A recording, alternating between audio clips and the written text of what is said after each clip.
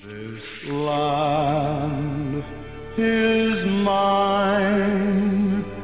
God gave this land to me.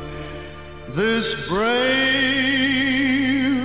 and ancient land to me.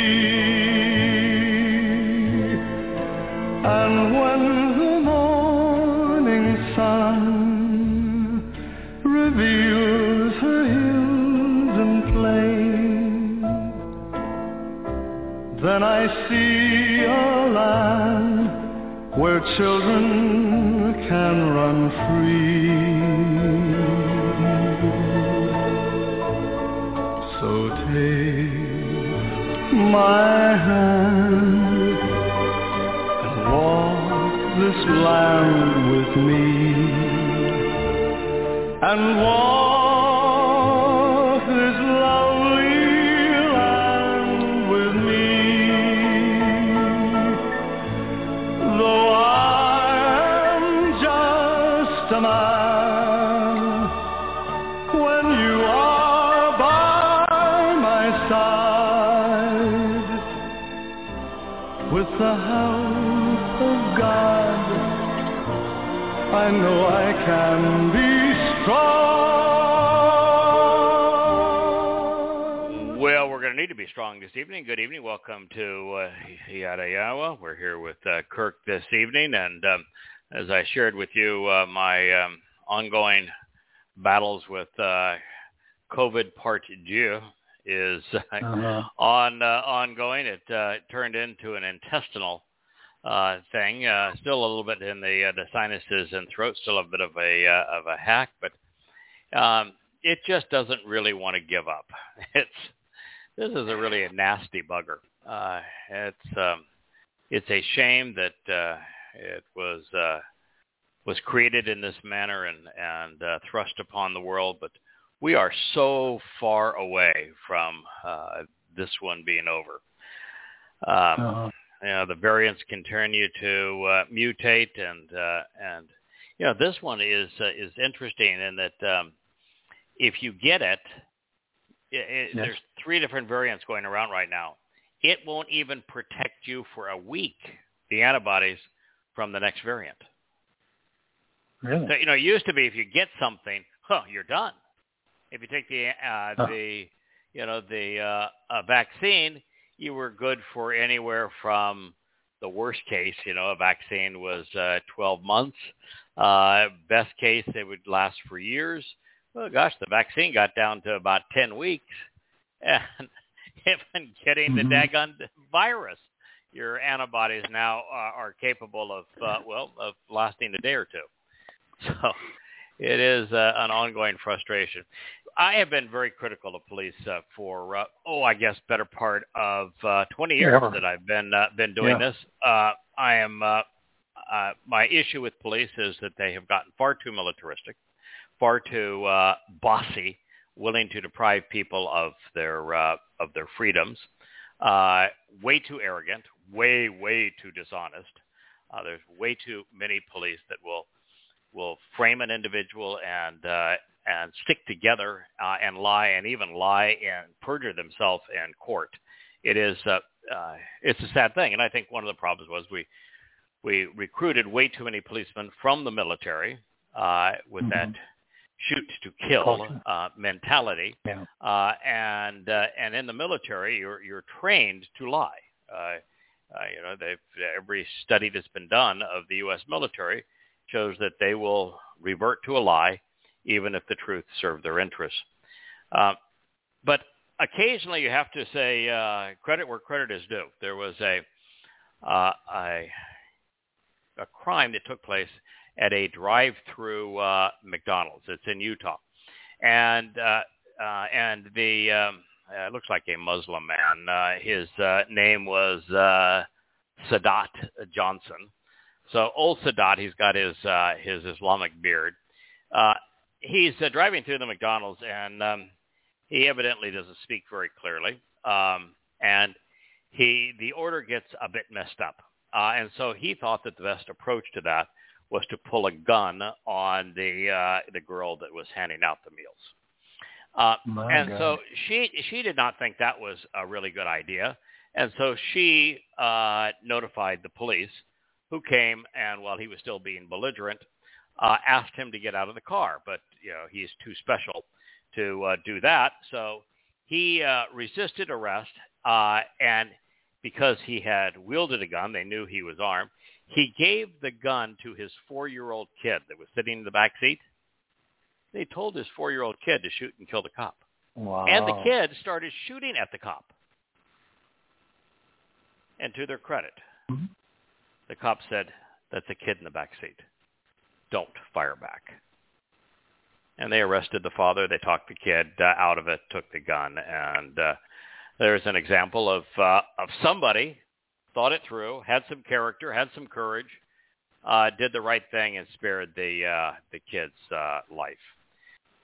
There was a conviction with a Missouri jury of Stephen Cannon. He is a charming representative of the African American community that thought that he would be part of Black Lives Matter rallies. And while he was there and looting, because, well, that's the way that we demonstrate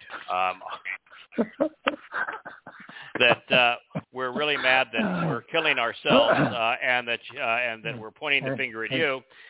So the way that we show that we're morally justified and superior is we go loot. And while he was looting, there was an off-duty cop that was responding to a buddy of his burglar alarm that went off.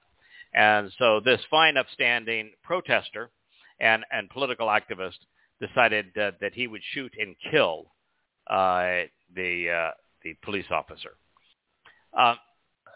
And he was convicted, thankfully. But I bet you didn't know that. No. No, we've got January 6th hearings up the wazoo. Nobody was deliberately shot and killed. Well, there was one woman that was shot and killed, but she was shot and killed by the police. That was by the police, yes. Yeah, she was shot and killed by the police. I think there were 2 or 3 cops that died, but none of them died as a result of somebody trying to kill them, shooting them. The only person that was shot to death was a innocent person who was shot and killed by the police. And yet we hear of it, and we do not hear of the Black Lives Matter looter. By the way, the only things that were looted from the Capitol, I think, were a rostrum, which was ultimately left there, and a nameplate from Pelosi's office. Not that she needed, her nameplate, but that was about it. But what I would like to say is that have you witnessed any of the commotions and riots that are going on in Sri Lanka? No, not at all. Okay, all right. Well, if the if the January 6th Commission would like to know the definition of an insurrection, they really ought to look at film at Sri Lanka. That was an insurrection. That is the citizenry en masse deliberately going in to overthrow and oust their prime minister, whom, of course, they had voted for. Therefore, they have no one to blame but themselves. And then make certain that he has to flee for his life and then take over his residence. And then march on the Capitol over and over again and demand new leadership. That is an insurrection. Now, what happened on January 6th was a political rally gone bad, where 95% of the people who did march on the Capitol, and they should have done that, but nonetheless, 95% of the people that were there, if you look at the video, are overweight, conservative, conspiratorial, they love Trump, flag-waving Americans who were there to take selfies, and that's what they were doing. That was no more an insurrection than I am a rocket scientist. Now, we just need to, as a nation, get a grip on what is reasonable, or no one's going to believe anybody. And the only currency government has is credibility. The only currency the economy has is credibility. And when you lose it to these kinds of things, then you have absolutely nothing left. Now, speaking of losing all credibility, the President of the United States, and it's finally come to the point where now major news agencies are using the term that I've been using now for the past 2 years, really since well before the election, that electing Biden will be like Weekend at Bernie's. The man has lost it. He is senile. He has dementia. Yes. The best they can do is point him to sit there and wave your arm now and then sit down. He cannot complete a sentence. It is absolutely pathetic that this nation would prop up a man in that condition and pretend that he is actually the President of the United States. And to think that we cannot oust him because Kamala Harris has got to be the dumbest human being to breathe air on this planet. And she doesn't have dementia, and yet she can't help but speak in word salads. It is just pathetic what we have done to ourselves. And if you think that our last election was between Donald Trump and Joe Biden with Kamala Harris as his running mate, you ought to just sit down and cry. It is, shame on us. Anyway, the Biden Meister did two things on his trip. A weekend at Bernie's, went to Israel, and at Israel, after being pointed and said, "Stand there, do this, do that," he proclaimed that the Palestinians deserve a state of their own, which is contiguous and enduring. Well, a contiguous state of their own would therefore include Gaza. If there was an election, an open election anywhere in among the Palestinians, the so-called Palestinians, there is no such thing, but the mythical people masquerading around as Palestinians, I call them Fakistinians, they would vote for Hamas. Yes. And so what you're saying is Hamas deserves a state of its own. We gave Hamas a state of its own because the United States forced Israel out of Gaza. And what did that achieve? It created a living hell for the Fakistinians living in Gaza and a hellish condition for Israel. And now what we want to do is double down on that stupidity. But that's the two-state solution, which I like to call the final solution, because it is the intent to destroy Israel. But that's where we are nonetheless. The next thing that Bernie did is he went to Saudi Arabia. He began his Saudi Arabia trip by taking credit for opening Saudi airspace to Israeli aircraft. The second thing he did is take credit for a joint defense alliance against Iran. And the third thing he took credit for was moving Saudi Arabia closer towards recognition of Israel and the Abraham Accords. So he hadn't been in the air for 15 minutes out of Saudi Arabia before the foreign minister of Saudi Arabia said in a news conference, "I would like to clear up some things. One, we did not open our airspace to Israel. We simply opened our airspace, and it had nothing to do with the president's trip. Second, we did not ever discuss, there was a single discussion on this notion of a defense alliance against Iran. And third, we did not discuss, and we are not planning to normalize relationships with Israel." So I don't know what happened, but I can tell you those things did not happen. Can you imagine being that out of it? Wow.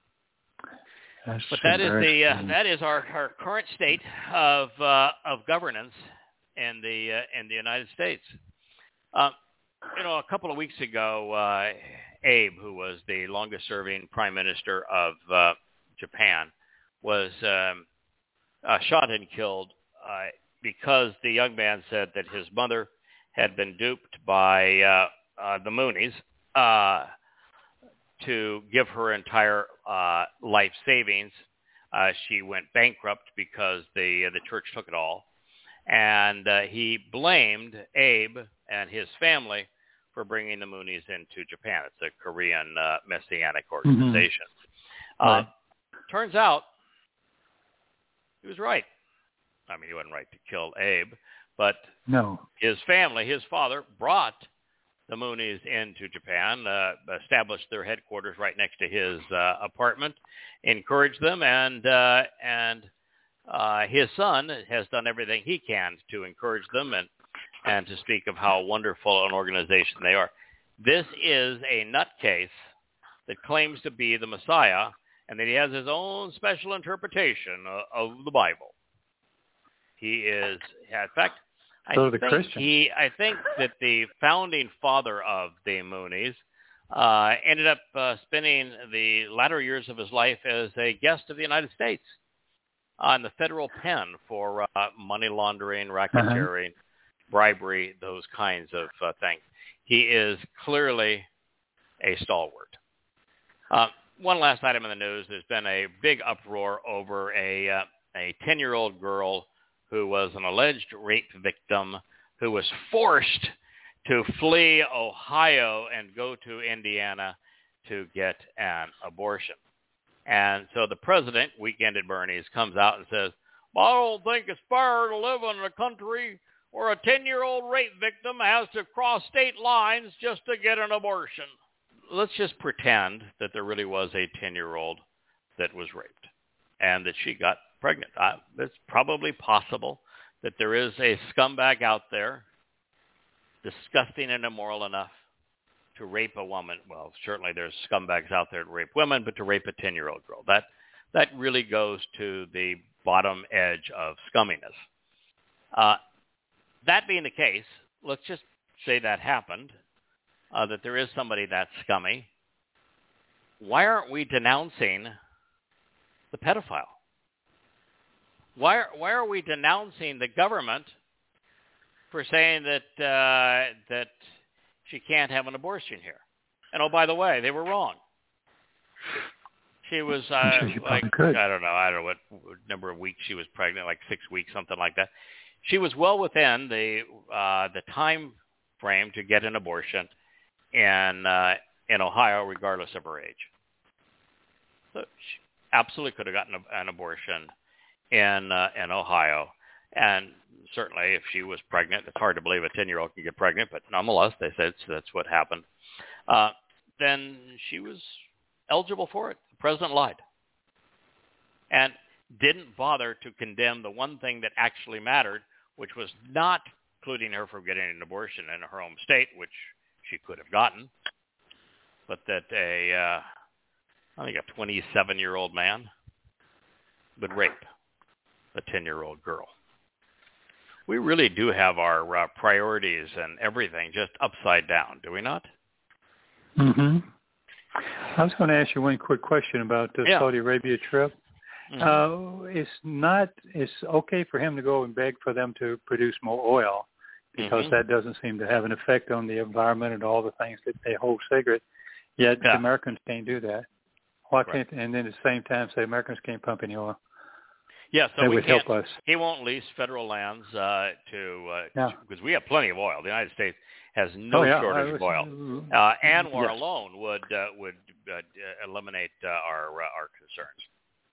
But no, he doesn't want to do that because he's a progressive, and the progressives don't like that kind of thing. Matter of fact, it's since you mentioned his issues, which are he's in conflict. Well, his handlers are in conflict. I don't think. I don't think he knows what his issues are. Anything except which thumb he's going to suck to pacify himself. But his handlers are in conflict because they are desperate for environmental legislation that will, of course, exacerbate the problem they exacerbated when they came into office, shut down all pipeline development, shut down all oil leases, and then started bad-mouthing the oil companies and denouncing them, and then imposing new environmental laws that made it more difficult. And so they essentially crippled America's oil industry. And then on top of that, they went off and declared war on Russia through the Ukraine. And with their sanctions, they destroyed the world's energy market and sent prices soaring. Just a series of catastrophically stupid actions. Now, the Sri Lanka thing that I mentioned earlier is tied into all this. You see, Sri Lanka was one of the most prosperous Asian nations. It was a shining example of an Asian nation without a caste system, without communism, without a significant amount of poverty, that was somewhat self-sufficient. The Sri Lankans borrow a lot of money from the IMF, but they were quasi-self-sufficient. They grew their own food, and they had a decent economy, a decent middle class. So the son of the outgoing prime minister, he's a libertard. And there is a movement among libertards now to eliminate fertilizers. Their fertilizer of choice to eliminate is nitrogen. And if you don't have nitrogen, food doesn't grow. Nothing. It just doesn't grow. And so he forced the elimination of fertilizer in Sri Lanka because he was going to be, the next stalwart for climate change. Well, guess what? No food. No, they all starved. No food. So the farmers couldn't produce food, and so there's no domestic crop. And then they tried to import food, but their response to COVID, where they shut people down and spent money like drunken sailors, there were no international currency reserves to buy food. So they had no money to buy food because of the libertard response to COVID, and because of their mismanagement of farming, they had no food that they were growing, and the people were starving, which is why the insurrection revolted. Yeah. Yep. So this is what happens when you have numbskulls over government. It sounds funny to say we have Weekend at Bernie's, and we have the dumbest woman in the history of humankind as the Vice President of the United States, and Kamala Harris, until you realize that these numbskulls are handicapping the country, and it is causing rampant inflation. We're headed towards recession. Our currency is in free fall. We are in a mess. Yeah. Supply lines are destroyed. Work ethic is gone. Yeah, we're in a mess. So it's a serious concern. Yeah. All right, let's return, Kirk, where we were. It was. Okay. I want to backtrack just a little bit so we can keep our context. We were in Yasha'yah, and what we're doing here is going through Yahweh's frustration. So we have some idea as to why the timing of things are playing out the way they are, moving towards Yahweh's return in year 6,000 Yah. We have a lot of things that are stacking up right against his return. This project where I was asked to do this on Towrah in 2021 will be 32 years from the time that I was called to do it to the time that I'll get retired. Happened to be the same amount of time that Yosef was a vizier in Egypt. Yeah, preparing for the good times. Yeah, and for the times of the lean times. So we've got a lot, over a very long period of time, because the history of humankind and God's interaction with us plays out over 6,000 years plus a seventh, the celebration of Sukkah. And so over the 7,000 years, we have these really intense, concentrated moments. And we had the intense, concentrated moment with the formation of the covenant with Abraham, with the children of Israel during the Yatza Exodus coming into the Promised Land.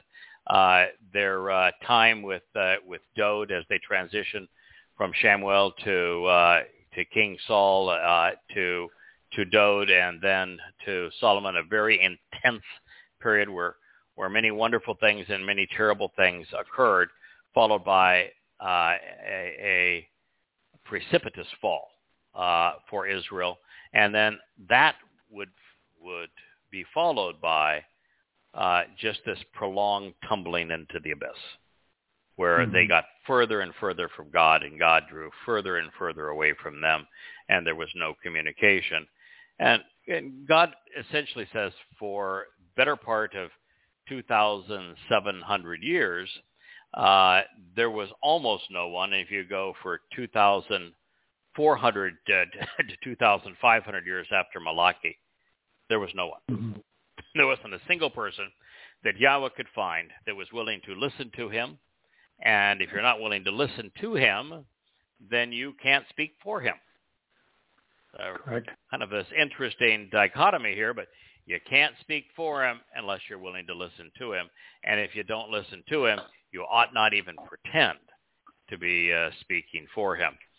So there would be not a single Yisraelite, not a single Yehudim for 2,450 to 2,500 years, bringing us to the precipice of the time of Yaakov's troubles.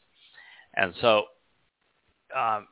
Yirmiyah is one of 5 or 6 prophets that invests an enormous amount of his time trying to tell us what to expect as we approach Yahweh's return. One of the topics that he particularly likes to cover is the fact that there will be a witness again. Not going to be another prophet, not going to be a Yisraelite, not going to be somebody that is from the tribe of Yehud. There's going to be a witness that is going to pick up Yahweh's message and proclaim it to his people prior to his return. And for Yasha'yah, this is actually a big deal. When we think about future prophecy, we want to think about the Magog War. We want to think about Armageddon. And by the way, Armageddon may be the Magog War because the Magog War is the one that's fought in the valley of Megiddo. Megiddo, yeah. And it's actually in the Jezreel Valley. Megiddo is part of the Jezreel Valley. But we want to think about all of the pandemics and one world governance and the treaty that forces Israel to shrink in size, the onslaught of Muslims into the country, these various wars, and how the sun and moon are going to darken with atomic conflagration. And we'll speak about those. Those are the big events. Those are the kind of stuff you could sell tickets to a movie. You could make a movie called Armageddon, couldn't you? Oh, yeah. Yeah, you could. Oh yeah. So that's book sales. That's the late great Planet Earth. Hal Lindsey's. I remember Hal. Yeah. Oh, what was the Left Behind series? Those guys made a fortune. God. Yes, telling people lies. The bottom line is that's not the thing that's actually the most interesting to Yasha'yah. The thing that's most interesting to Yasha'yah is, okay, here I've been telling my people their religion is separating them from Yahweh. And so long as they're religious, Yahweh's not going to speak with them, is not going to interact with them. But in the end, Yahweh is going to return. He's going to return with Dod. And when he does, you're going to have separated yourself from religion and politics and accepted the terms and conditions of the covenant to be among those whom who he wraps his arms around upon his return, as opposed to dying. And Yasha'yah's view is that therefore the role that is played by this non-Yisraelite messenger is important. And he wants his people to recognize that he will exist and that he will be empowered and enlightened by the Spirit of Yahowah, that collectively they're going to write a nesh, which is a sign that's going to be lifted up in the last days, and that this fellow is a stem, a choder, a sucker, if you will, that's growing out of the old rootstock that is rooted and grounded in Israel, but that is particularly aligned with what we know about Dowd. So this is important to him, and I think because of the way that not a single Yisraelite responded to Yasha'yah during his life, and then he was able to see that none responded thereafter, that he is somehow tickled, pleased that Yahowah would use a goy to get his people's attention. It's kind of like, all right, serves you right. Serves you right. That's really a pretty cool move. So, we're going to hear a lot about this. This is it's a big issue with the prophet Yasha'yah. So this goes on, and to be in all fairness to Yasha'yah, Yasha'yah doesn't say a lot. Most of what is in Yasha'yah is Yahowah speaking, so he's simply recording what Yasha'yah says. But, with every prophet, you get a little flavor of their personality coming through. Yes. So here's the question that is being asked in Yasha'yah 41:26. Who has been informative, conspicuously reporting from the source, that we may choose to know, to Yada, and without turning away, so that we might say, this is right, Sadak. Indeed, it has been disheartening that there was no one who made this informative declaration. It has also been discouraging that there was no one who would even listen. Yeah. It has been aggravating that there were none willing to hear your words. Now, this is actually in Yasha'yah's voice. He is now assessing the situation that he has witnessed. And for anyone that would say, how dare you claim that this prophecy is about you, I would turn it around and say, how dare you refuse to listen to Yahowah? Yeah, how dare you? That's absolutely How dare perfect. you refuse to be among those who refuse to listen? He told you to listen to this. To this witness. Yes. How dare you? Even forget this witness. Yasha'yah is saying there was no one willing to listen. There was no one willing to share the message conspicuously. That's your fault. If you're a Yisraelite, it is your fault. God couldn't find a single one, which means it's every one of your fault. It's not just the leadership. It's not just the rabbis. He was taking anyone that tried, stood up. Heck, he worked with Yirmiyah when he was a kid. He worked with Dowd when he was a kid. Yeah. And he worked with Moshe when he was an old man. Point taken. So you don't have an excuse. He worked with Deborah. Don't have an excuse if you're a woman. She was extraordinary.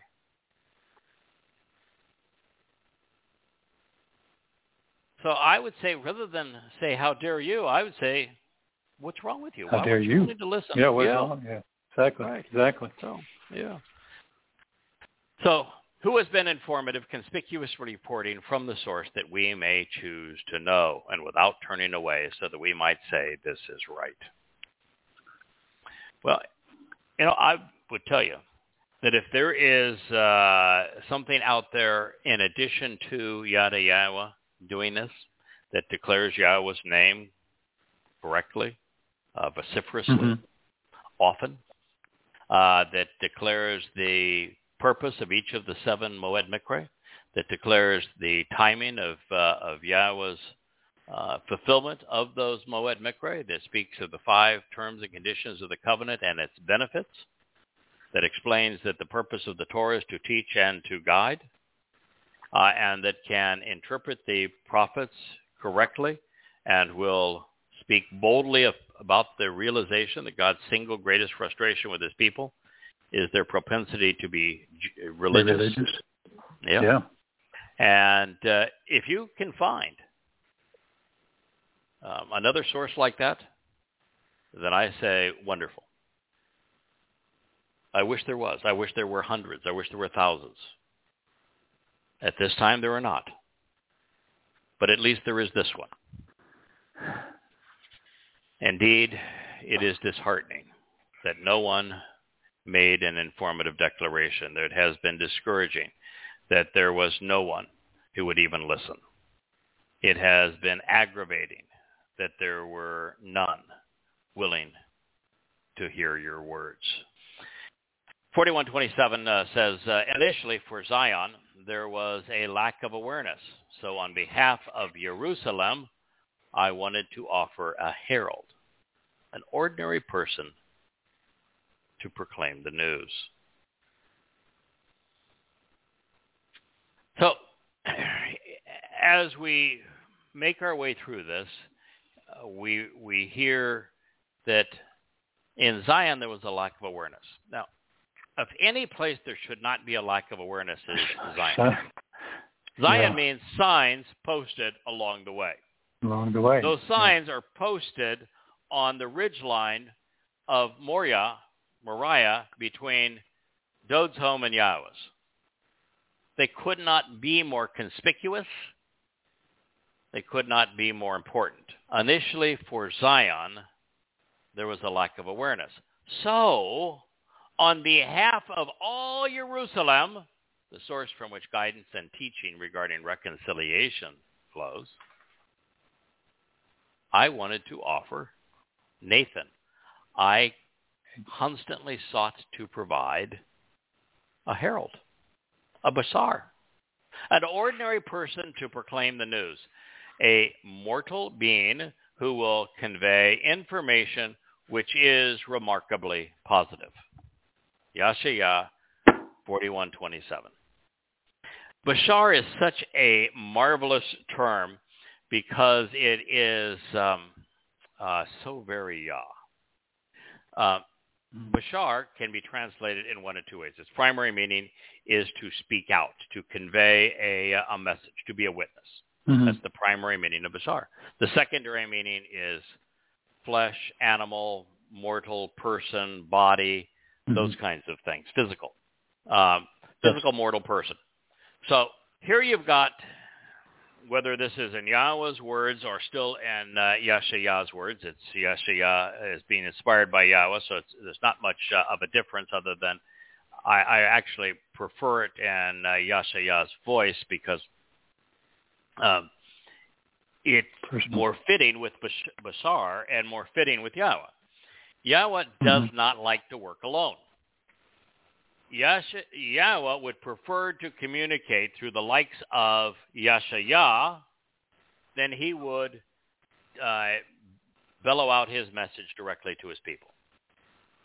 He would prefer to work with a basar, an ordinary mortal who was could be used to convey a message. That's what he likes. And you could say, well, why do I want to listen to a person? Because that's the way God works. If you don't want to listen to a person, you ain't going to hear from God. That's how he chooses to work. He tried the I'm going to speak to them directly mode. And it scared them to death. Oh, God, they hated it. They hated it. Don't do that. Don't do that. And so God actually realized, God didn't just say, well, I'm a little ticked that you don't want to listen to me talk. God didn't say that at all. God's comment to his people was, you're right. I shouldn't be talking to you directly. It's much better that I speak through somebody. And the reason for that is when God speaks directly to a group of people, it's intimidating. I don't care how much you love him, how well you know him. He's God. That's a big, daggone voice up there. Deep voice. Okay? Yes. And, he can see right into you. He knows what you're thinking. That's vulnerable, man. Okay? And so that's not God's style. He doesn't want to overwhelm us. He doesn't want us to be. He doesn't want us to be afraid. He doesn't want us to bow down. He doesn't want us to do any of that kind of stuff. He wants us just to listen to him. And so since the entire purpose of creation was to enjoy a family relationship where he could do things with his children, because that's what he enjoys, then the best way for him to operate is to do stuff with his children and to communicate his message through them. But there's also a benefit. And being a basar here, I'm telling you that I am actually a benefit to you, even though you might think that wouldn't it be better if you just got it directly from God. I don't blame you for having that point of view, but there is actually a benefit. And I've come to appreciate this the more I listen to what Dode and Moshe had to say in particular, but also when I listen to my buddy here, Yasha'yah, and that is they add a human flavor. They make it real. They say it in such a way that it resonates with me. God is not a human, and so it's kind of like God saying, all right, what I want to do is communicate, or like us saying, I want to communicate to an ant. But how do I know really what the ant wants? And how am I going to communicate so that the other ants will be interested and listen? Well, the best way would be to find a really willing ant and to have that ant convey the message based upon... go tell them. Go tell them. As one of them, go tell them. And tell that story in a way that will resonate with them. Moshe was spectacular. Dode was spectacular. Lived his life to the fullest. Inspired, brilliant, articulate, courageous. And so God got to say, this is what my guidance and my teaching will do for an individual. You can be this individual. And not only am I showing you what it's like to work with me, to be inspired by me, to be emboldened by me, to be empowered by me, I'm also communicating to you in a way that you're more likely to understand. Part of this, too, is I've always said, I'm not here to dumb it down. People say, create a short version of it. And can you just dumb the whole thing down for us so we can get this? And I'll say, no, I won't do that. But the fact is I am doing that. Well, that is my job, is to dumb it down. God is so much smarter than I am, than we are, so much smarter, that one of the reasons he communicates to people is so we can dumb it down a bit. So consider me your dumber. But that's part of it. I've been studying a lot of what Moshe did, and Moshe had some meltdowns later in his life. Dode had a lot of meltdowns later in his life. And those meltdowns are really instructive. A great one here is that we've all heard of the story, and a lot of people have struggled with the story of the serpents. The serpents were biting the people. They don't know why that God would have that happen, and then how the cure was Moshe was supposed to make allegedly this flaming serpent and set it on a stick. Well, there's some problems with that story.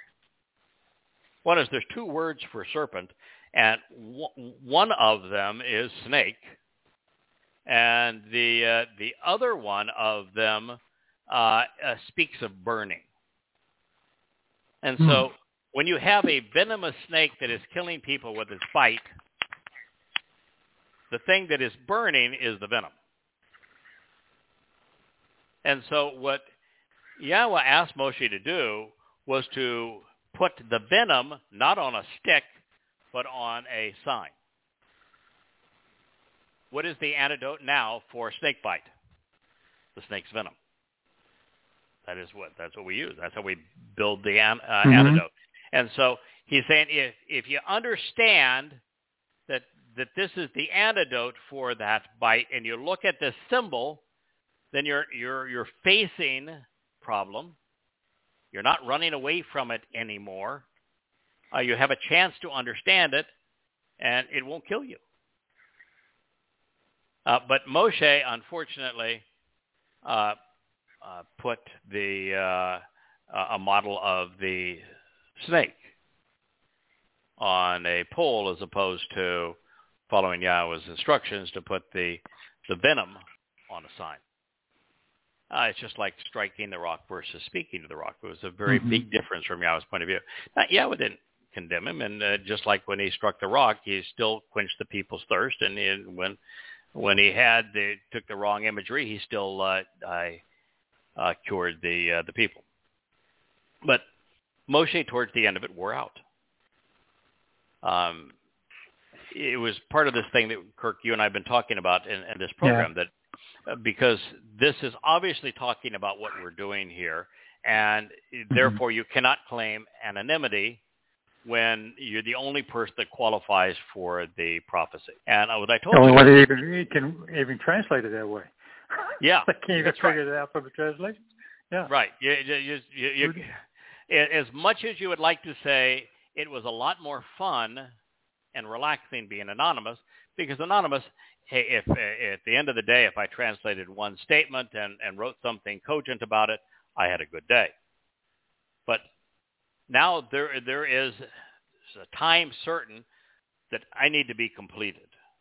And to begin to circulate this information and to have a body of work that Yahowah can be pleased with to awaken his people, there's a time certain, and therefore there's a pace that has to be adhered to, and therefore you got to get started shortly after sunrise, and you got to go to after sunset, and you got to do that each day, because now there's a responsibility.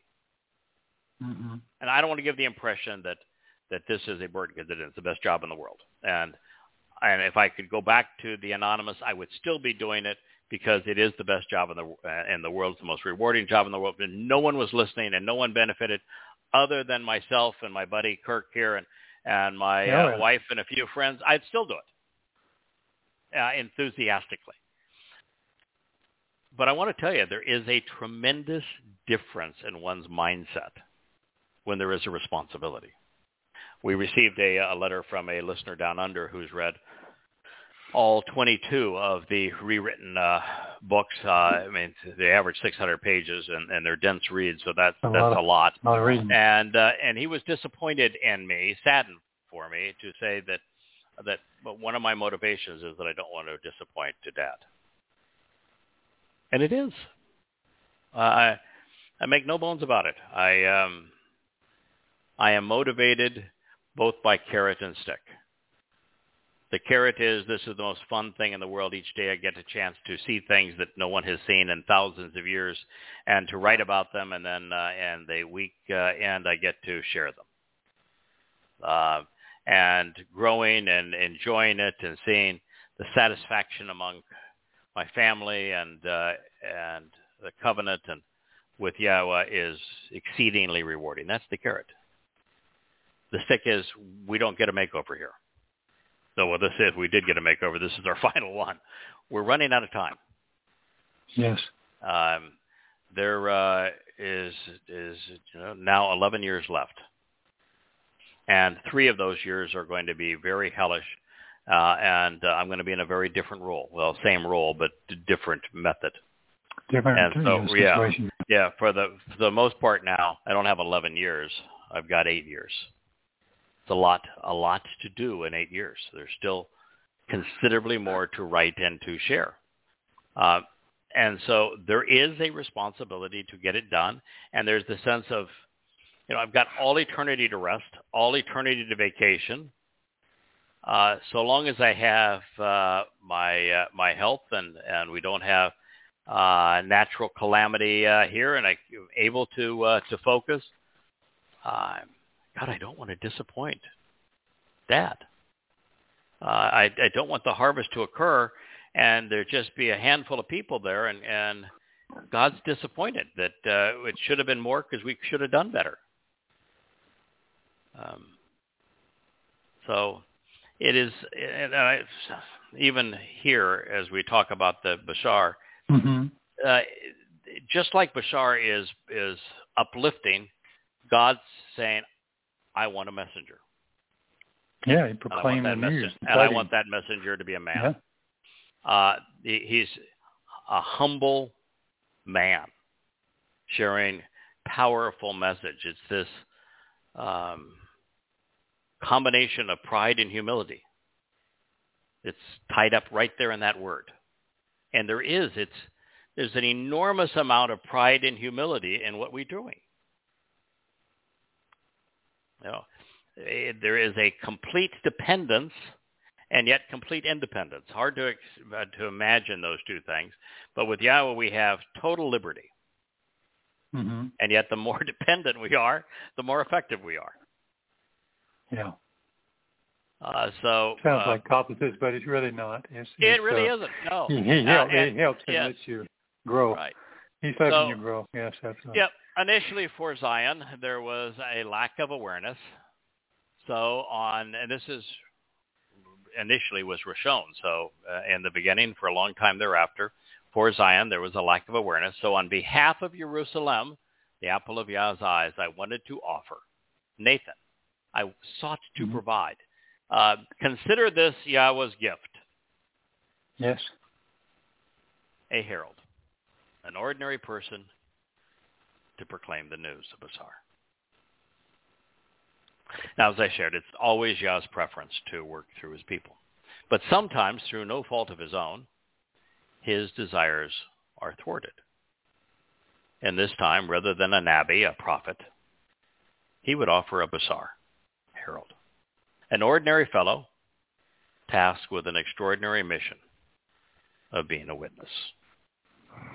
Now, I know that my buddy, maybe it's not polite to call Yasha'yah the greatest of prophets, my buddy, but I like the guy. I feel an affinity you can to read him. You can read it. Yeah, I like the guy. I think that Yasha'yah is not the only person likes the idea that after everything Yahweh's had to endure with Yisrael, and the fact that he's still willing to reconcile his relationship with Yisrael, that it's really appropriate that they be called back home by a goy.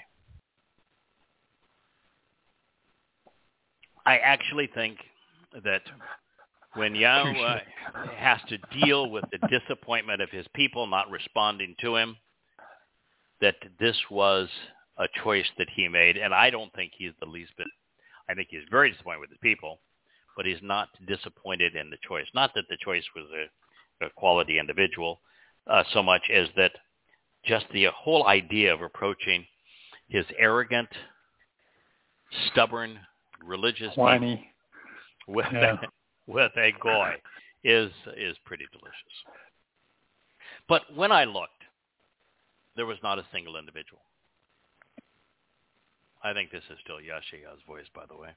Not one among them who could provide thoughtful guidance, even respond by speaking when I asked them.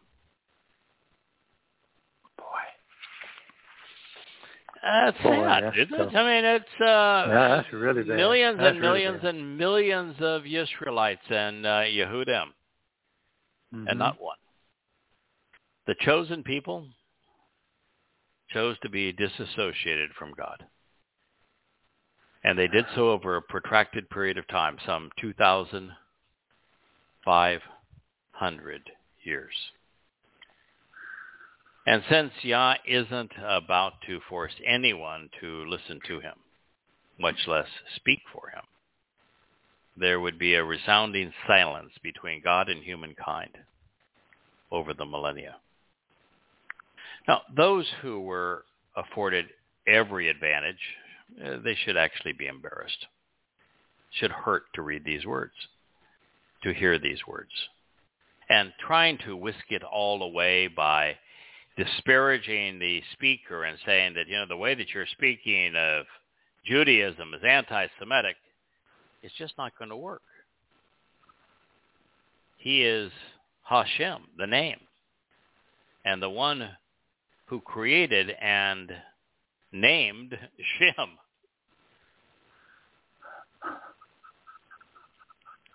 So here's Yasha'yah, Isaiah 41:29. Mm-hmm. Behold, they are all delusional. Their customs, their occupations, their achievements, their works, their ambitions, their practices are all nothing but that of ruinous and destructive spirits, of false gods.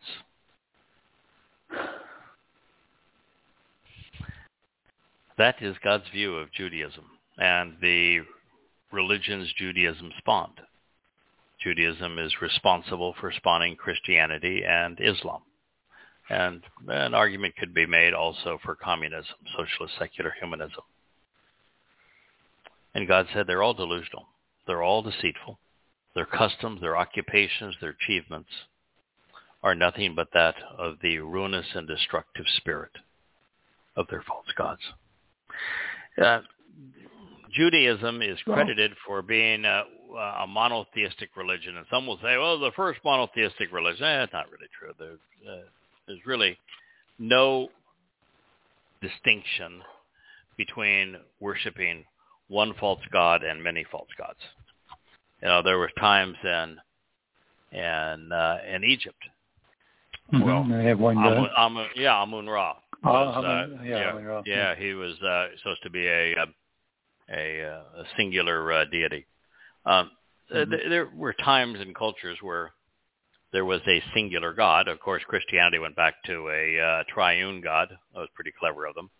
In Islam, Allah is started off as the Lord, and then Ar-Rahman, and then Ar-Rahim, and then Allah. So, and then by the time you get to the satanic verses, they're Manat, Al-Uzza, and Alat.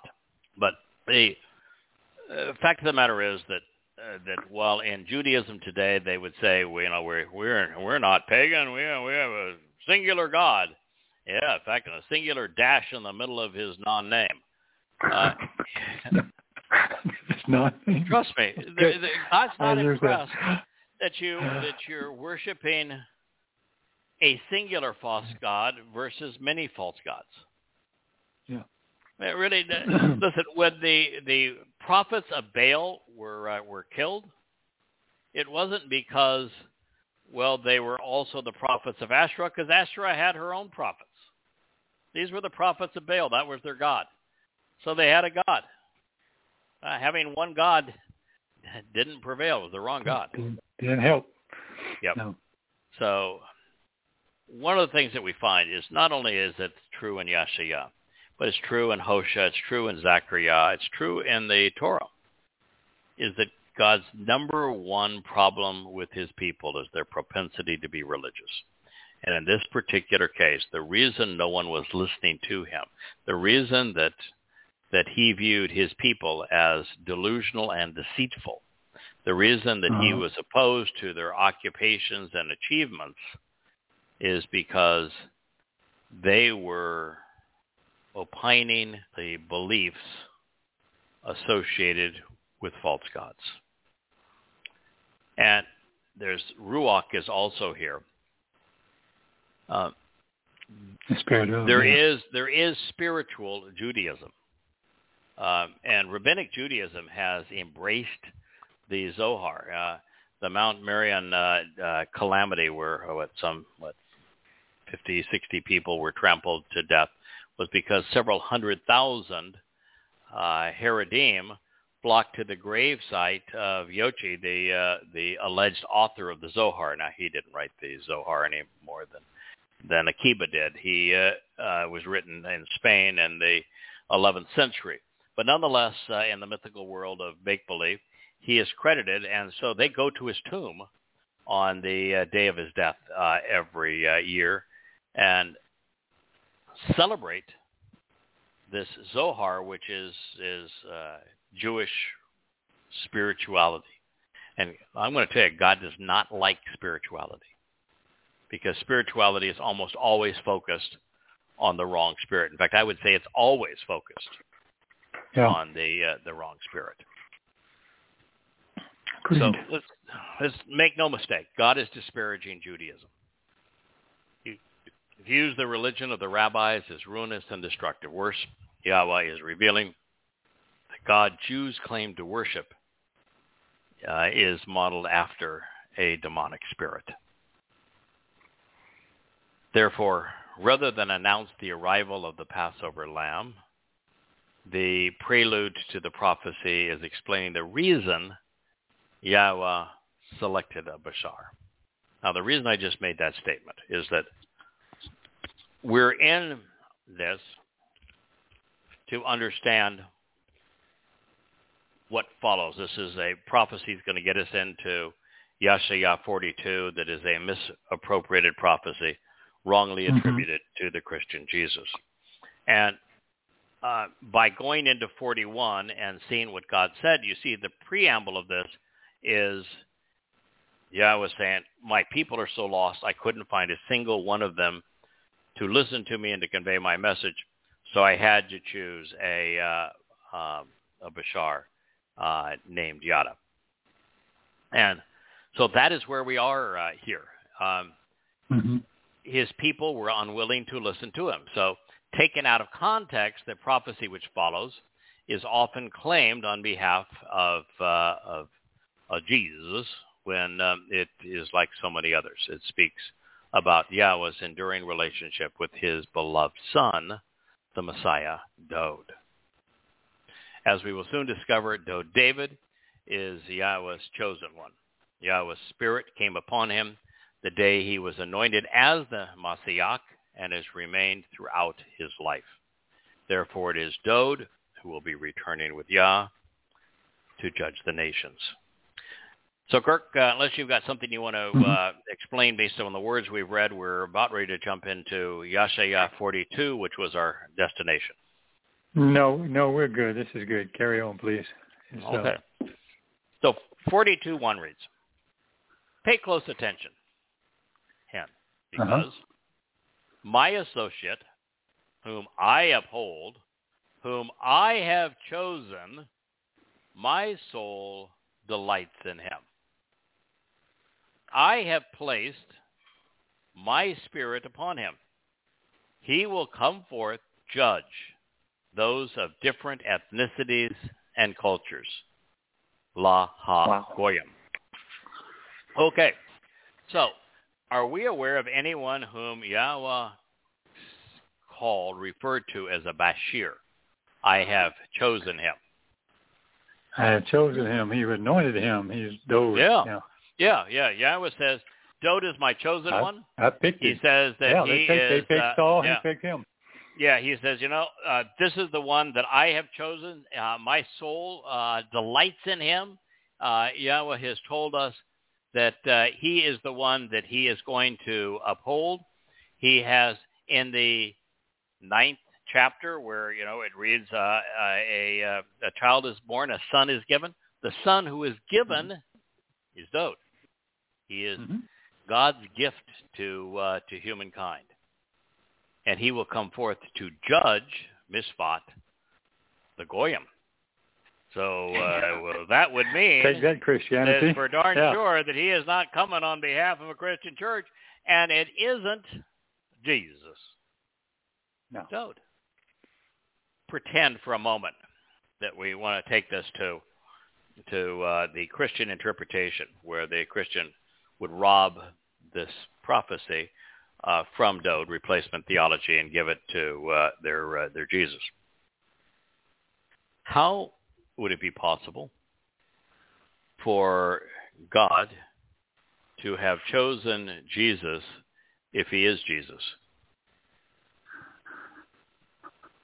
How could God uphold Jesus if he is Jesus? How could Yahweh's soul delight in him if Yahweh's soul was in him? It's a little odd, don't you think? How could Yahweh place his spirit in him and upon him if he was him? How could he come back with himself? Yeah. Oh, I mean, come on, stupid. folks. He's talking about somebody. Pay close attention, he says. He even starts at pay close attention because my associate. Would you refer to, okay, I have a right arm and a left arm. I'm going to say that my right arm is my associate. That's my coworker, man. Okay. So if Jesus is supposed to be God, how in the heck can he be a coworker? The one person that Yahweh says all the time, he is my servant, he is my coworker. Mm-hmm. It's Dode, Ebed. Yeah. So my coworker, Dode, whom I uphold, Dode, whom I have Bashar chosen, Dode, whom my soul enjoys and delights in him, Dode. Mm-hmm. I have placed my spirit upon him. First thing Yahweh says, anoint him, and my spirit's coming on him, and never going to leave him. Never going to leave. Yeah. And he will go forth and be brought back to judge those of different ethnicities and cultures. Yes, there's a clue. You have to go back to the start. It says pay close attention. Yeah. Now, the coolest thing about this job, Kirk, is that I don't think anyone has derived all of these profound insights out of that prophecy in a couple of thousand years. I agree. And they're there. They're bold. They're fun. They're exciting. They're enlightening. They're uplifting. Easy to look up. They're reassuring. They're all these wonderful things, and nobody has derived that.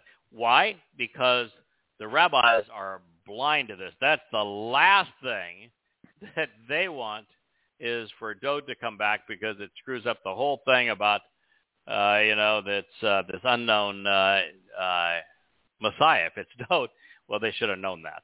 And, of course, very embarrassing. They don't like the fact that Yahweh would delight in him and not them. And for Christians, they can't deal with this at all because they really need this to be their guy. But when you go through it, it can't be their guy. No, it can't be. Yeah. No. So, most have been led to believe that God will judge the nations. But God said otherwise.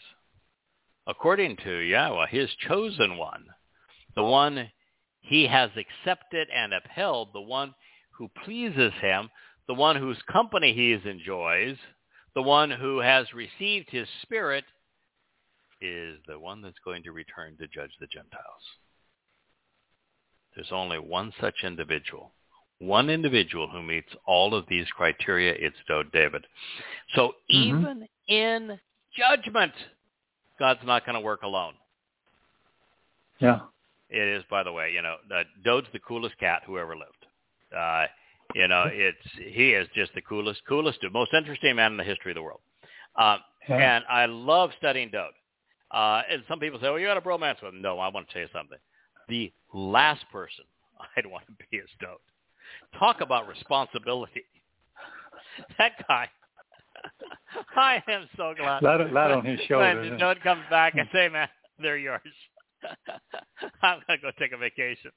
They are. I read the story. I read the script. I know your role. They're yours. See you later. Oh, by the way, there's a lot of really wonderful people here, and I'm going to take some of the best ones. Hope you don't mind. We're going to go play for a while. But it's his job, man. Yeah. There's a reason Dode wore it down at the end of his life. That's a tough darn job. That's tough job. Yeah. He will not scream or shout. Okay, well, he'd be different than me because I do like to scream and shout. Nor will he raise his voice such that it is heard in the open or broad way. I actually think that Dode was an introvert. my Meyer-Briggs wife, who loves to give all labels, is probably going to say, no, you're crazy. But maybe he's my kind of introvert, which is that I like people. I like to be around people. I like to be around small groups of interesting people and not out there. The last thing I want to do is be out in a whole group of people on the Broadway. That is not my thing. Yeah. I agree with that. I find it really draining, and I think Dode found it draining. I know Yosha found it draining. Everything we read about him. Oh my God, can we get out of this crowd? Let's go and get away from these people. Have to walk across the water. Whew, yeah, I'll do anything to get away from these people. But I will go out of my way to be with people I want to hang with. That's kind of my thing. So it's a selective wonderful introvert, dinner extrovert. parties. Yeah. So okay, too many people. It's no longer fun anymore. A small, intimate group. It is interesting people. So I don't think that Dode will want to be heard in the broad and open way. I don't think he'll shout at all. I don't think he needs to at that point. And likewise, the last thing you want to do is be communicating to people in the broad and open way. Yesterday, Leah was working on an animation. It was a menorah that was going to point to each of the mikra. It was going to be animated and go to the various parts of these books that talk about these things.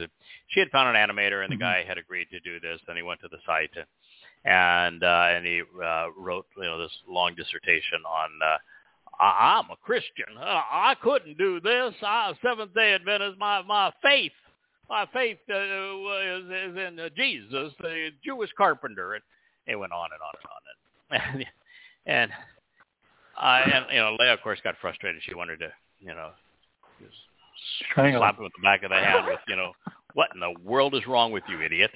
How could you go to the book, for example, Messiah, which speaks of Dode, and not be inspired by it? Or not go to one of the books on questioning Paul and not recognize that Paul really was a scallywag. Yeah. And what I told her is, don't leave him alone. Just walk away. It does no good to speak openly in the broad and open way. The broad and open way is the religious way. It's the political way. It's the way of most people. And you don't want to waste your breath. All you're going to do is make them angry, and you have no chance of helping them. Nothing you can say, even if you're citing God, is going to make a difference. No. It took me a long time to get there. I mean, in the early years, I just couldn't understand. Well, don't you understand? And they go, I got Jesus. Leave me alone. No.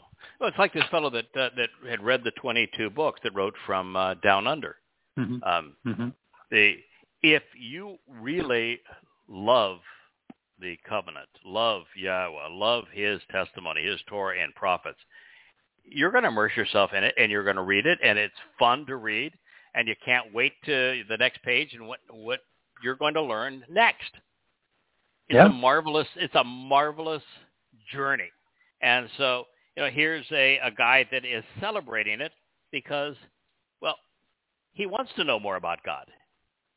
But the other fellow, you could have said anything. This is what God says. He calls Paul the plague of death. Why are you listening to him? That would mean nothing with somebody in the open and broad way. So Dode's not going to be out there soliciting Gentiles. He ain't going to be preaching to the church. He will not be inviting them to join him or summoning them to his God. The time for that is long over. He will be condemning the church, which has sought to replace him and his people. We know this to be the case because Christianity is the broad and open way. The faithful haven't listened to Yahowah or his son, and that isn't going to change. Those who have nothing to contribute shout. Like the progressive protesters who chant slogans in the street, while those who know better share what they have learned and a voice whose amplitude resonates with those willing to listen. Now, I even think that, I was kidding about that I shout sometimes. Even in shouting, you have to be really careful. You have to modulate what you're saying, because if everything is a shout, you will just scare people away. Right. Yeah. If you're going to, first of all, Yahowah's preference overwhelmingly is written communication. We are sharing what we have written. So there is a written record of everything that you're listening to here, and you're encouraged to read it, because by reading it, you're going to learn a lot more. You can verify it. You can dig in deep. You can get the high-level view and then dive deep for the details. It vastly superior written word. But if you're going to reach out to people in today's world, you do need a spoken component. And when you have that spoken component, you do have to be a little careful, because if your tone is always low and monotone, you're not encouraging anybody to listen to you at all. And if you're shouting all the time, you're just going to drive people away and say, what's with that maniac? It does require a point of emphasis. You need to know when to raise your voice, when to speak swiftly, when to speak slowly, when to pause, and when to be quiet. And Dode will be a master of those things. He's one of the greatest linguists in the history of the world. Now, those who know what Yahowah has conveyed share what they have learned in a voice whose amplitude will consistently resonate with those who are willing to listen. So in this next statement, the harassed stem, which has been extended, may be a reference to the beleaguered choder described previously. The previous prophecy in Yasha'yah seemed to suggest that he may be among the witnesses who will be badgered by the world, which is at this point completely spun out of control.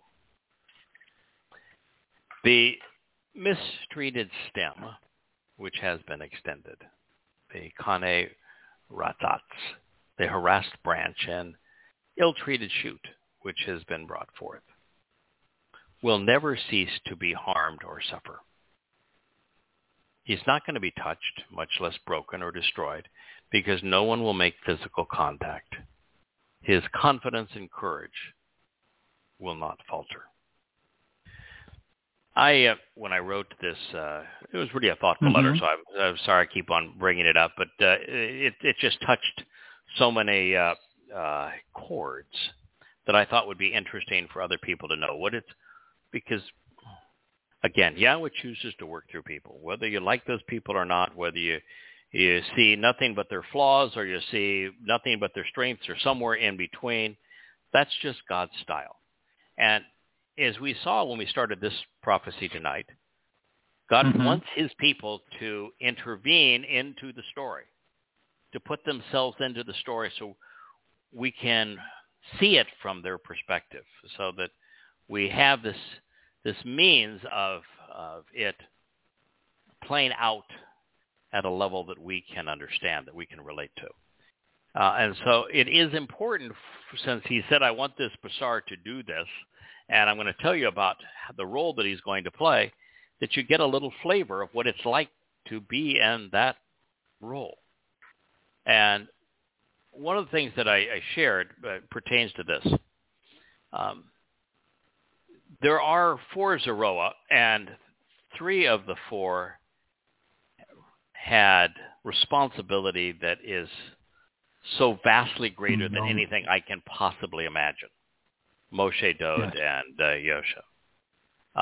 And when I talk about, I began to say, now I sense the responsibility. I want to report, I don't want to disappoint my father, and I want him to be pleased with the number of, and the quality, mostly the quality, of Yehudim and Israelites who are reconciled with him upon his return. In all honesty, the responsibility that I have is minuscule compared to them. Absolutely minuscule.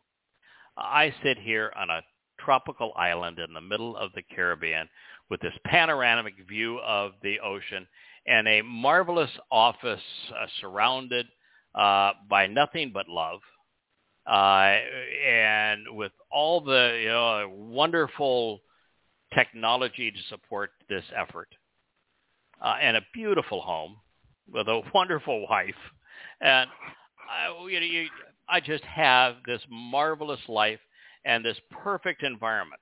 I mean, God could not have created a better. I guess He could, but trust me, the environment that He created for me to do this is really, really good. That's close enough. And so, that's part of what's being conveyed here. You take on this role, you're going to be like every one of Yah's witnesses. You are going to be mistreated. People are going to say really crappy things about you. I've had 10,000 death threats. A lot of people have said a lot of crappy things over the years, some of which I may have deserved. I don't know. But nonetheless, that goes with the territory. And if it bugs you, you ought not sit in the seat because you're going to get a lot of it. And part of it gets to be the point where you say, I don't really care what you say because I know who I'm working for. And so we're going to go full speed ahead.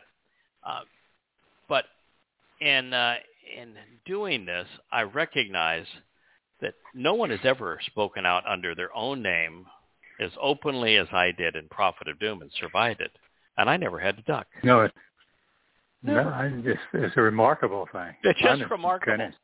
Yeah, it's just astounding. Can't happen, or but it did. To undermine the establishment the way that we have for so many years politically, to undermine the religion of Christianity in addition to Islam, in addition to Judaism, as we have done, and to sit here free. And live to do it again.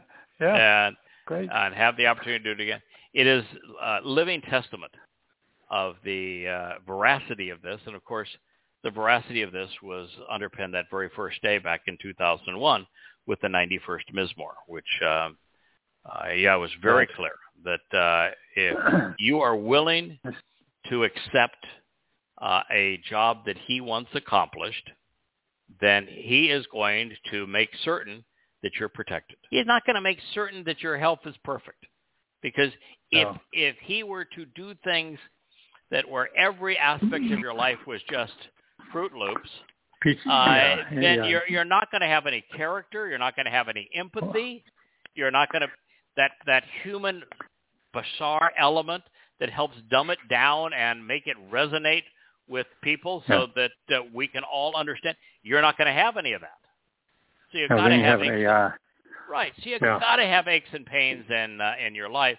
But He's just not going to allow you to be put out of commission.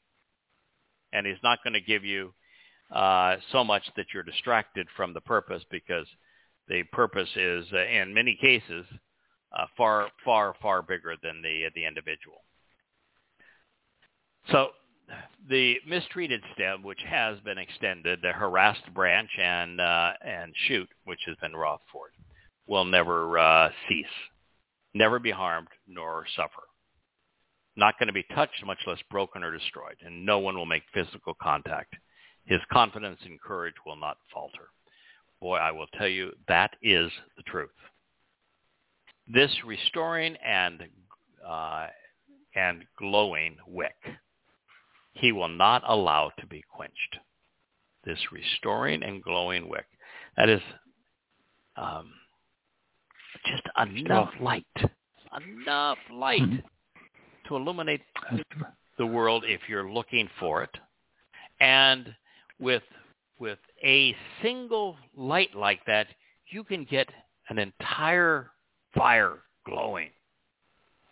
And you can ignite so many others with a similar passion. And God says, I'm not going to allow that to be quenched. He will reliably, truthfully, and steadfastly, honestly and dependably, verifiably and perpetually bring forth and disseminate. Yatzah, it's the operative term of the Exodus, because there is a new Exodus. The means to make informed and rational decisions, mishpat. Kirk, when we began this on that statement that mentioned the role that a Yada would play, and then it went right to the Bashar, this human Herald, you'd say, okay, well, that's obviously it's talking about us, and let's hope that we do a good job. This is actually more descriptive of our time and place. It is actually more descriptive. This is God saying, this is how the world is going to react to him. This is how I'm going to support him. This is the fire that he is igniting. And I'm going to tell you, it's never going to be quenched. I am not going to allow this fire to be quenched, no matter what you think you might want to do. You're wasting your time if you think you can put it out.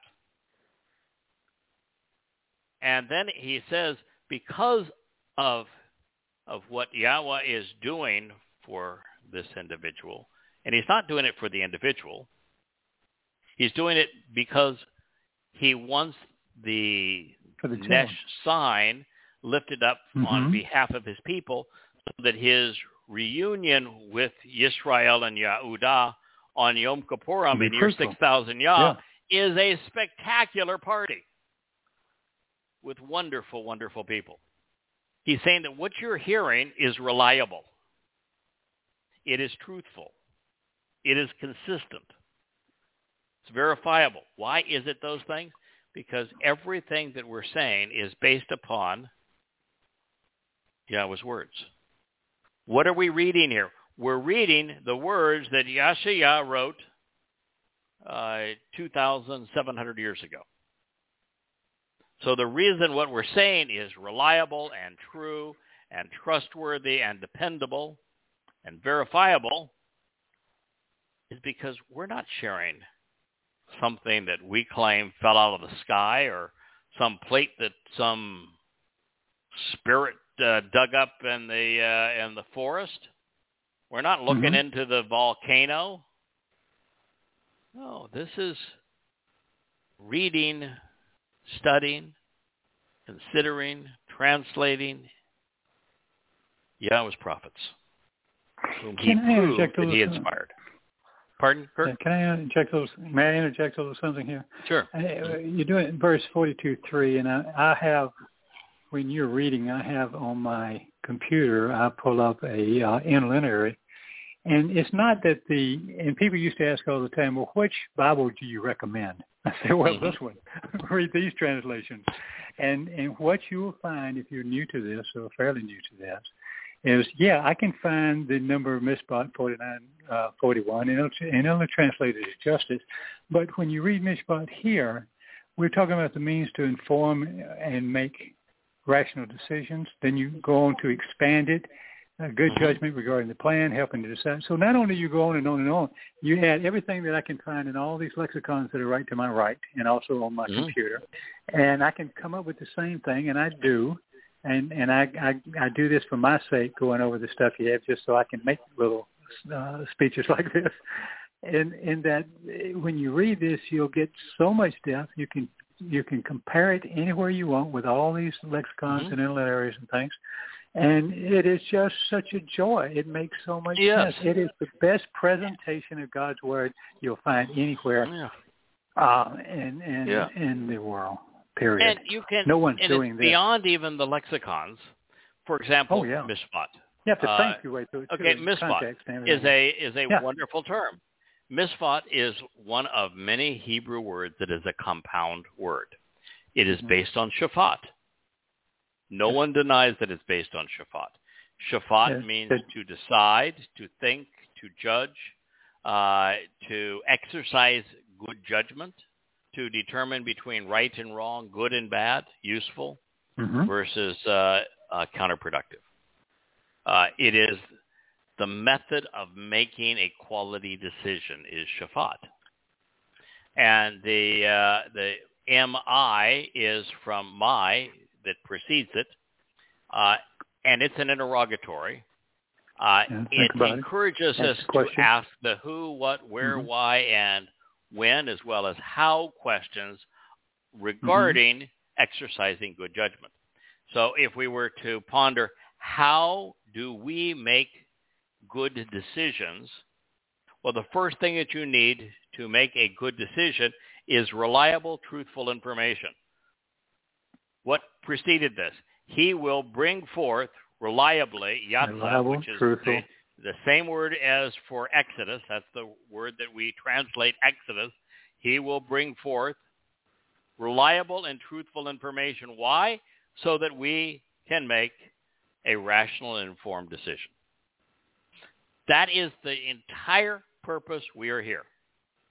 We want everyone who is listening, and particularly Yisraelites and Yehudim, but every Goyim is welcome, to be able to have access to accurate translations, truthful insights, consistent and verifiable conclusions, so that you can make an informed decision about who Yahowah is, what he's offering, and what he expects of us in return. Yasha'yah 42:3 is just as was 42:2. It is a summation of who we are and what we're doing. This is a restoring and glowing wick God himself will not allow to be quenched.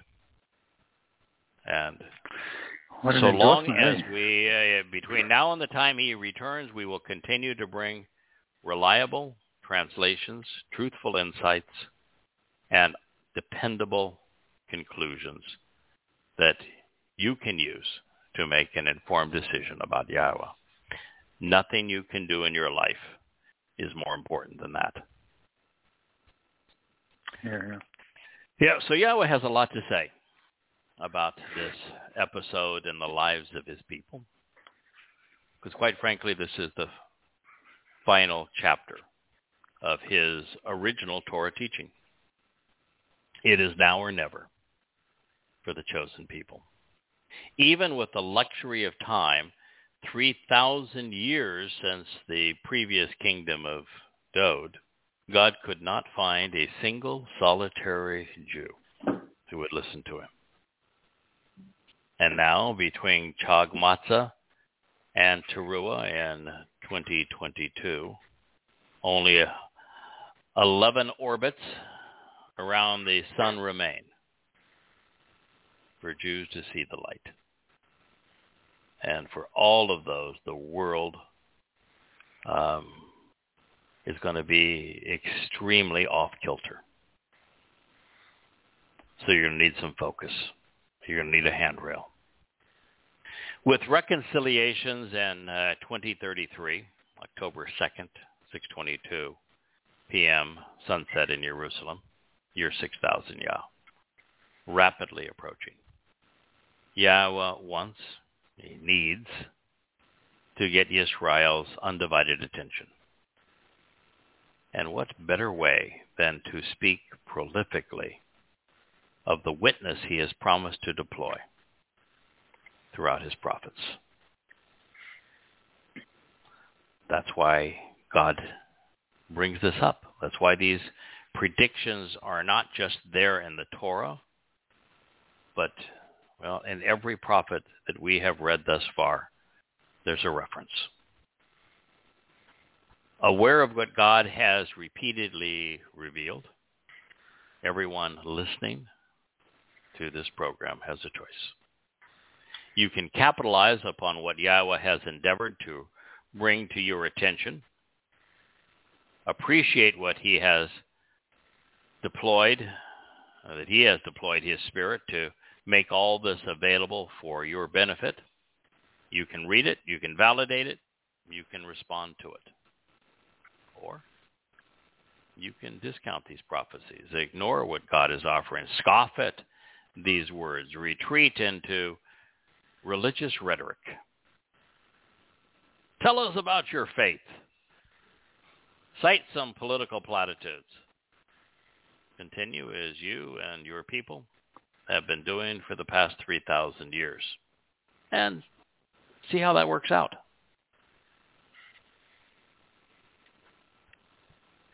So, Kirk, this is probably a good spot for us to take a break and pick this up this time next week. It's strange, I will tell you. Yes.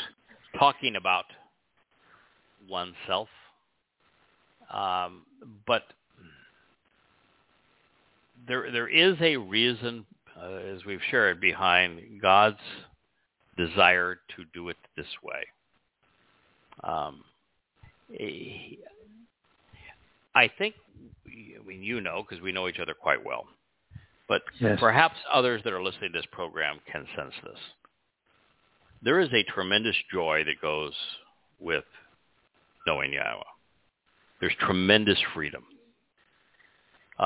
There is the greatest source of enlightenment and understanding the world, the universe, if you will, humankind, the past and the future, that is so satisfying. There is a spirit of boldness, of courage, and it should be contagious. If you're listening, this should cause you to say, I don't know what he has, but I want it. Mm-hmm. I don't know what he knows, but I want to know it too. Yeah. There's something really special going on here. A confidence and courage and insights so far beyond what we've ever heard before, and yet they're all grounded, they're all proven, they're all verifiable. They're all consistent with the message that Yahowah, the Creator God of the universe, conveyed to us over 3,000 years ago.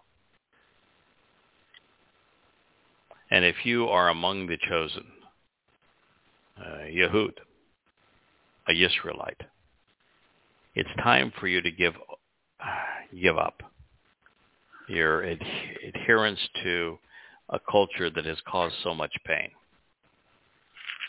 to this notion that God does not have a name, to the ridiculousness of rabbis claiming to speak for him,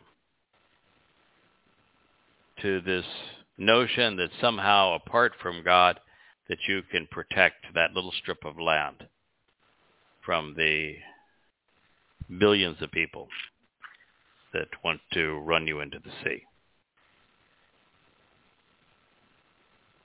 God has a name, it's Yahowah. He has a covenant, and it is a family relationship. He has offered you his Torah, and it is comprised of teaching and guidance. He has delineated a path home, and that path is through the Moed Mikre, beginning with the doorway to life called Pesach, followed by the most important day of the year, which is unyeasted bread, matzah, where we are perfected so that we can be Bokurim, adopted into Yahowah's family, enriched and empowered on Shabuah, so we can do this job, all of us, on Teruah, sharing God's message, in hopes that the reunion on Kippurim is a marvelous one. I want you to change your mindset so that you recognize that Kippurim means reconciliation. It does not mean affliction. God wants you to embrace the covenant relationship and accept his hand, not twirl a stupid chicken above your head. And that Sukkah is all about returning to Eden and life in the garden. This is God's message. It is his offer. Listen, capitalize. It is liberating. It is empowering. It is enlightening. It is enriching. It is forever. And even beyond all of those wonderful benefits, at the center of it all is Yahowah. He's fun to be around.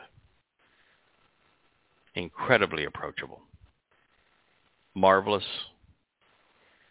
Funny. A great teacher. Someone who is really the perfect dad. Wanting to spend eternity hand in hand doing exciting things together. That's the opportunity that's before you. There is none better. And I hope that you choose to embrace it. Visit, please, YadaYah.com. There's nothing for sale there. Everything is free. I think there's currently 22 books on the shelf. They're there for you to read. You can also go to Amazon. You can Google my name, Craig Wynn, or just Yada Yahowah series, and it'll take you to each of those books, which you can buy royalty-free just for the printing and delivery cost from Amazon. So please do so. We'd encourage you to go to YadaYah.com. Excuse me, my little bit of COVID is still with me, is beginning to bite again. It's time I say good night. Kirk, thank you so much. We'll look forward to Okay, buddy. It's a pleasure. Shabbat shalom. Good night. Shabbat shalom to you. All right.